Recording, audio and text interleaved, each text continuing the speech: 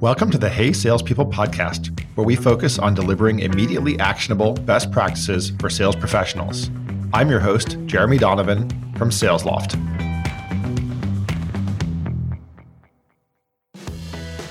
Hey salespeople, today we're excited to welcome Sean Murray to the podcast. Sean is a strategic account manager at LinkedIn, working with some of the largest customers on providing LinkedIn Sales Navigator and insights. Welcome, Sean. Thanks, Jenna. I'm really happy to be here today. So we like to start this out by doing a little bit of an icebreaker. Is there a book that you've been reading lately that's relevant to your role, the industry, anything that you would like to share with everyone? Yeah, I am a huge Simon Sinek fan, and I am rereading The Infinite Game currently.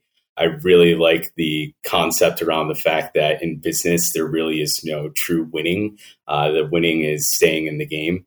Unlike most of the games that we play, whether it's sports or a board game, you're always in it to win. And I think if you look at business from the mindset of an infinite game and the fact that, yes, we have goals we need to hit on a quarterly basis, on an annual basis, the key thing is making sure that the business is still moving forward. So even when we have setbacks, how you react to those setbacks can have a huge impact on the success of the business in the long run. So I think that's a very helpful book for everybody to read, especially in these times. That's super interesting. I'm definitely going to add that to my list. I think that's one positive of working on the podcast. So like I said, Sean is a strategic account manager. And some of what we were talking about before we started the podcast was just roles and responsibilities of a strategic account manager and how that handles just the entire customer journey. And I would just love more insight into how that is true for you in your role today, and just a quick overview of how that works cross-functionally with other teams. Yeah, so at LinkedIn, this role kind of started about 3 years ago, and that's when I joined the organization as one of the first strategic account managers for this LinkedIn Sales Solutions business. And it's really had to evolve over the past 3 years. 2 of those years have been the pandemic, right? And so we went from being able to work in the office and going and visiting with customers in person to having to work remotely. So cross-functional partners are extremely important to the success of the role. The purpose of the role is to really focus on a handful of customers that have made substantial investments in our product, LinkedIn Sales Navigator, and to ensure that they're getting the most value out of that product. So it's a bit of a hybrid role between a legacy hunter-gatherer role as well as a customer success role. So typically, I will be responsible for renewing the business, for identifying the growth opportunities and closing those growth opportunities, but also working with my customer success manager to develop the strategy with the customer on where they can find value in the product, how we can align it with their sales processes. And then the customer success manager will actually go and execute the strategy that we co-develop with the customer. So can you give me some examples of how the customer success rep goes and executes on the strategy? I think a lot of the time, a lot of roles that I've seen, there's this big question right now around CSMs and account managers, and what is the divide there? What are the roles and responsibilities? What should each team be responsible for driving within the company? So I would just love to know, A, how that's working for you in terms of swim lanes, but also what are your thoughts on this in terms of the overall industry? Yeah, so it's certainly not binary in regard to the relationship between the CSM and the account manager. I'm very fortunate to have worked with a handful of very high quality CSMs in my time at LinkedIn. And I would say that, the biggest piece there is that, there is a bit of a gray area between our respective roles. We do, though, go and identify who's going to own what within each of the accounts. And so rather than saying that the swim lane is specifically around you do this, I do that, we try to go and evaluate each of the customers and where they are in their life cycle with our product and with our business, right? So if it's a legacy customer, for example, that is quite sophisticated in how they're going about developing their strategy and enabling their sales force with our product, I'm going to be a little bit more hands off with that customer and let the customer success manager just kind of run the play, because it doesn't require a new strategy. We might pivot a little bit at times, but in general, we're in a pretty good spot. They have a good program management team in place. If it's a newer customer that has just kind of come on to working with our product, there, I need to roll up my sleeves and be a lot more engaged with that customer to make sure that we get the right strategy in place. And the customer success manager there is going to be leaning on me to make sure that we get all of the chess pieces in the right order so that we can be successful and the customer can be successful with the product going forward. I'd say one of the biggest challenges in that relationship is how we're measured. I am measured based on a quota with a growth target. The customer success manager is going to be measured based on specific activities that the business believes are going to lead to better outcomes from a revenue generation standpoint.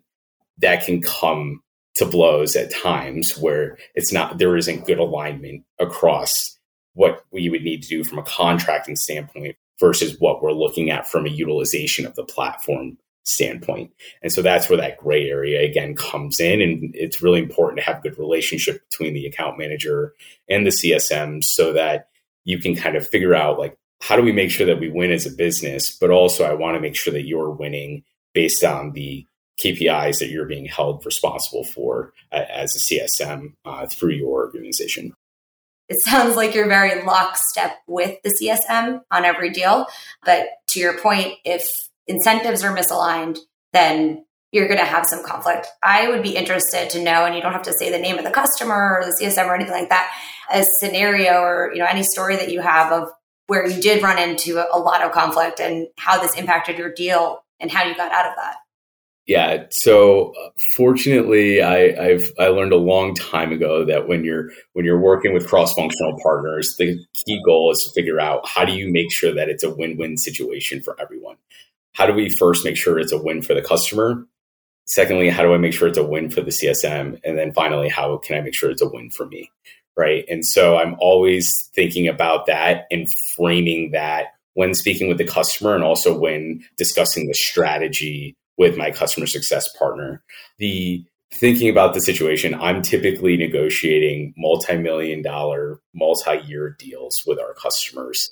There are a lot of stakeholders that have bifurcated budgets that kind of sit all over the place. And so the key thing that I really focus on, where we've had some challenges historically before the strategic accounts program existed, we weren't doing deals where we had thousands and thousands of end users. Typically, it would be a couple hundred end users. With the pandemic and the success of our platform and customers finding a lot of value in it, we've been able to expand greatly. So what we've been able to do there is, again, I'm incentivized by closing large multi-year deals, but that can put a lot of strain on my CS partner. So I have to make sure that I'm supporting them.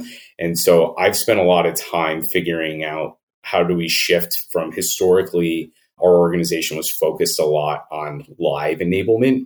When you go from hundreds of end users to thousands of end users, live enablement doesn't necessarily work. There's still a place for it and there's a lot of value in doing it. However, we can't have that be our first step. Our first step needs to be scaled enablement and working with video on demand. So one of the key strategies that we've done with all of our customers that are in our strategic accounts program is taking advantage of the investments that organizations have made in learning management systems and using video on demand enablement for the foundational information that they're going to need as a prerequisite to going and doing onboarding or doing continued education. And then from there, we work with the program management team at that customer to understand where there's gaps, right? Are there new initiatives that are coming out? Then I'm helping with saying, okay, that's where we're going to do the live enablement. So taking some of that burden off of my customer success partner to ensure that she's able to do value added exercises when it's live enablement, but all of the things that are foundational are being taken care of at scale, making her more productive and helping her build better relationships with the customer, but also ensuring that we're driving additional value for the customer. So I want to touch on that for a second. I think a lot of companies struggle with this in terms of what is the role of CS? Is it onboarding? Is it enablement? Is it, just customer support? I'm interested to know, before this changed for you and before you were able to automate some of these, have video on demand, create those foundational elements, was this something that was falling all on the CSMs to just kind of be more reactive in that scenario? Yeah, it was basically, the common customer asked for live training. We jump at it whenever they ask for it, and their days would be filled with back-to-back, 30 or 60-minute training sessions, which weren't really adding a lot of value because it was mostly point and click, which wasn't helping the end users really understand, how does this work in our sales tech stack? How does this work in our sales process? As every organization is going to have different tech stacks and process. They didn't have time to get into the weeds on that.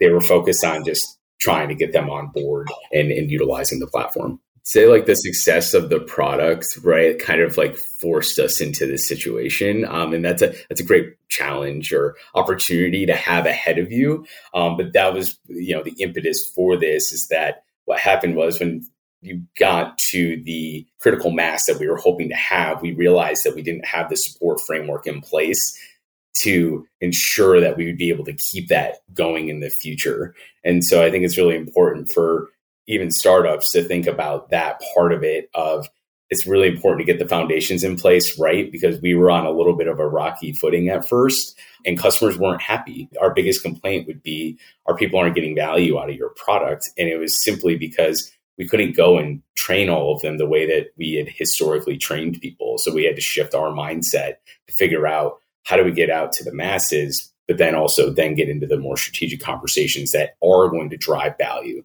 And once we made that shift, we saw all those complaints more or less went away. And then we also found it to be a lot more fulfilling when we were doing those sorts of engagements, because the customers were more interactive.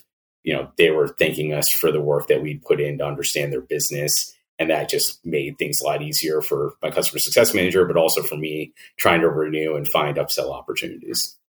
Yeah, that totally makes sense. I'm curious to know, was it just the automation? Was it just creating those foundational materials? Or do you also have, other cross-functional teams, such as a support team that's handling inquiries, or, how does that all work?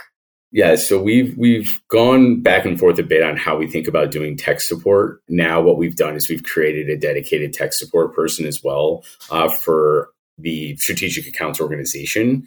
We thought that was really important because if something breaks, and it's going to happen from time to time as we continue to develop our product, when it breaks in a smaller organization, the number of end users impacted is usually relatively low. When it breaks in a large organization, it can be catastrophic, right? We could literally shut down their ability to prospect or to engage with customers for an entire day or a couple of days, depending on how bad it could end up being. And so it's extremely important to have somebody that understands the nuances of those accounts in place and that can respond quickly, similar to a quote unquote 911 sort of call. These customers we're going to respond as quickly as possible to solve the challenge. I think that was something really important that we put into place during the pandemic that we didn't necessarily have in place before. And the reason why is our customers became a lot more reliant on our product than they were previously, simply because they couldn't have face-to-face meetings. They couldn't go door to door like they had historically, where our product was a nice to have. Now it became a must have. And it was incredibly important to make sure that it was running on, full cylinder, or working at its top ability 24/7, right? There wasn't an opportunity for it to not work. That could cause a real problem for our customers' businesses. I'm just curious, from the customer experience, if I'm a customer trying to reach out to you, how do you set expectations for who your point person is, for which type of issue, just to provide that best cohesive experience? So before I was working at LinkedIn, I came from a services background. The way that professional services organizations think about engaging with their customers versus how tech SaaS companies engage with their customers is a bit different. And part of it is because of the scale piece that we were talking about. So most SaaS organizations are going to use a QBR as their, or quarterly business review, as the way that they go and engage with their customer.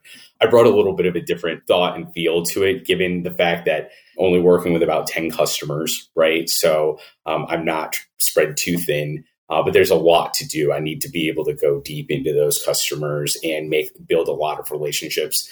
So one of the first things that we did was we said, we're still going to do QBRs, but we are also going to have a monthly program management call. That way we weren't going to be reactive after things were happening. We could be more proactive and understand what was potentially coming down from a change management standpoint within the organization. Are they adding headcount? Are they reducing headcount? Is there a new strategy because they have a new chief sales officer, right? So that was one of the first things I brought in. And at first, it was a bit overwhelming for my CS partners because they weren't used to that. And I was also joining every single one of those calls, right? So we were making sure that we were collaborating on those calls together because I'm going to hear something different from the program team than they may, based on my experience. And then oftentimes I was encouraging the program management team to bring in key stakeholders on a monthly or quarterly basis to get additional perspective so that we can make sure that we were building those relationships. Also trying to understand how the program management team was being measured. Oftentimes their FTE or role is not just managing our program. They're managing multiple parts of the sales tech stack, or they're managing enablement for not only our product, but their own products internally. And so understanding how they're being measured was going to be really important. And the challenge with that is that when it's a side project, it shifts all the time. So if we're not speaking with you on a more regular cadence, like a monthly basis, we may not understand when it shifted. And then next thing we know, when we're coming up for a renewal, we're getting pushback saying, well, we didn't achieve this. We didn't have value if we didn't know about it up front. Yeah, so it sounds like you're very hands-on throughout the whole process, which makes sense. And that the CSM is there to tag team things with you and really help build the strategy. Like you said, it's different for every customer depending on the needs. Absolutely. And so we use a prioritization matrix with our customers. And that's how the CSM and I collaborate. And so every customer is important. And we're not saying that, but we understand that some customers need a higher individual or personal touch, whereas others we can utilize more of a high tech touch because they have built the internal capabilities to support the program, whereas other customers, we need to get them over that initial hurdle. Situations are going to come up where we need to be malleable and potentially, shift a customer that we said really just needs a tech touch. And, there isn't a lot of upside for us from a revenue standpoint. We now need to move them into another part of focus for our pod to ensure that, hey, we're not creating a churn risk here because they have a lot going on. They just reorged and they seem to need some support because our program management team is no longer in place. We're going to then prioritize a high touch. Yeah, so a lot of great insights. I'd like to actually pivot a little bit. At the beginning of this, we talked a little bit about, before we started recording, we were talking about relationships. I think a lot of that's shown through in talking about the CSMs, talking about pods, talking about relationships within LinkedIn and within just your role. I would love to know what's top of mind for you in terms of social selling and building relationships within some of these strategic accounts so that you can go deep, and how you're leveraging internal resources or potentially external contacts to help you get there. Yeah, absolutely. So I'm extremely passionate about getting warm introductions and making sure that if I'm engaging with somebody new at a customer, that I am going and doing my due diligence on that person and who they may know that I know in order to get that introduction. I use this phrase with my customer all the time, whether you're selling something or not, but it's like, when was the last time you bought or took a cold call from somebody that you didn't know? Generally, you're going to send that to your voicemail box, or you're going to ignore that email. I don't know who that person is, right? And so when you're getting those, it can make you very unproductive as a seller, and where you're getting ignored, and that can be really frustrating. And so I've really focused my energy on making sure that I have gone through every possible channel I can in order to find a warm introduction before I'm going to go and resort to a cold call or cold email campaign with that prospect or that customer. And so I think it's extremely important for people to realize that the technology is out there. Your organizations are investing in it for you. And that should be your first resort. Whereas oftentimes people will start with a cold call, cold email, and then finally figure out, oh, I'm not getting anywhere. Maybe I can go see who I can find that can introduce me to this person.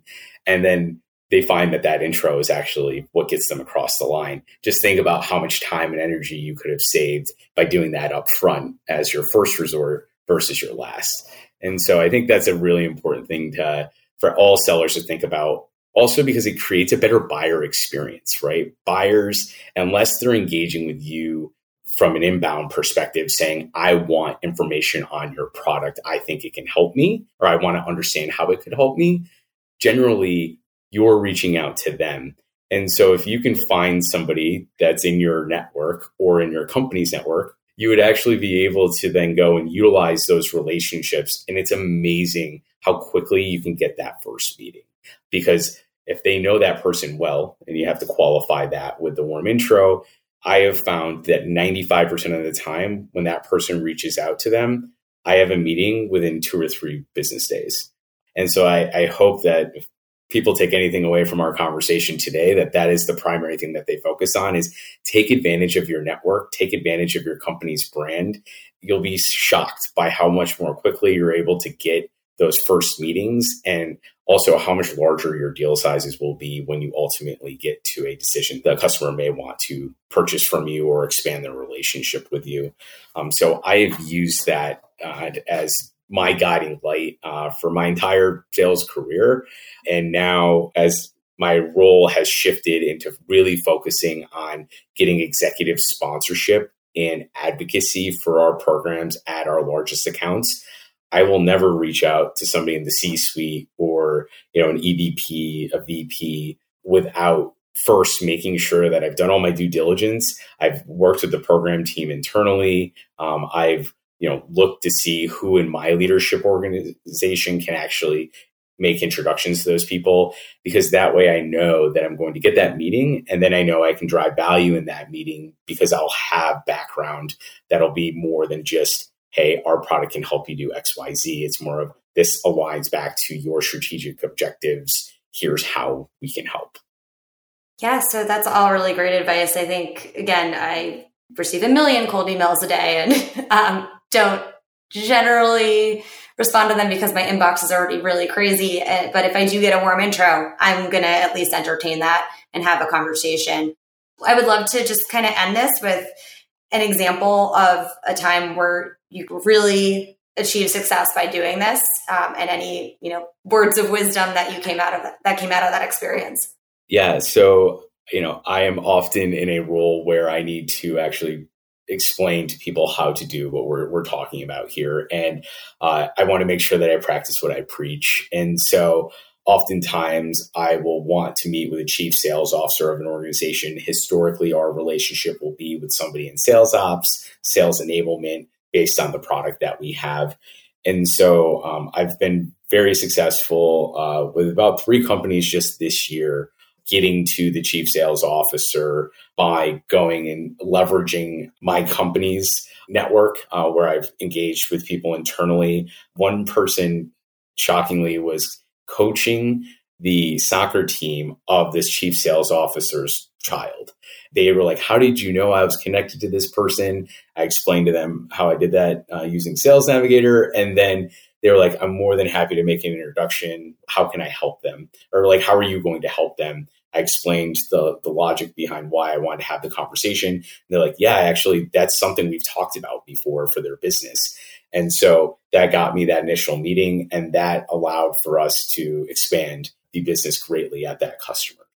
Yeah, I think it's no surprise that personal relationships are key to internal collaboration and external collaboration, and working with customers across the board, especially in a day and age where we're a little bit more disconnected from face-to-face time. So that was really insightful. Thank you for all of that.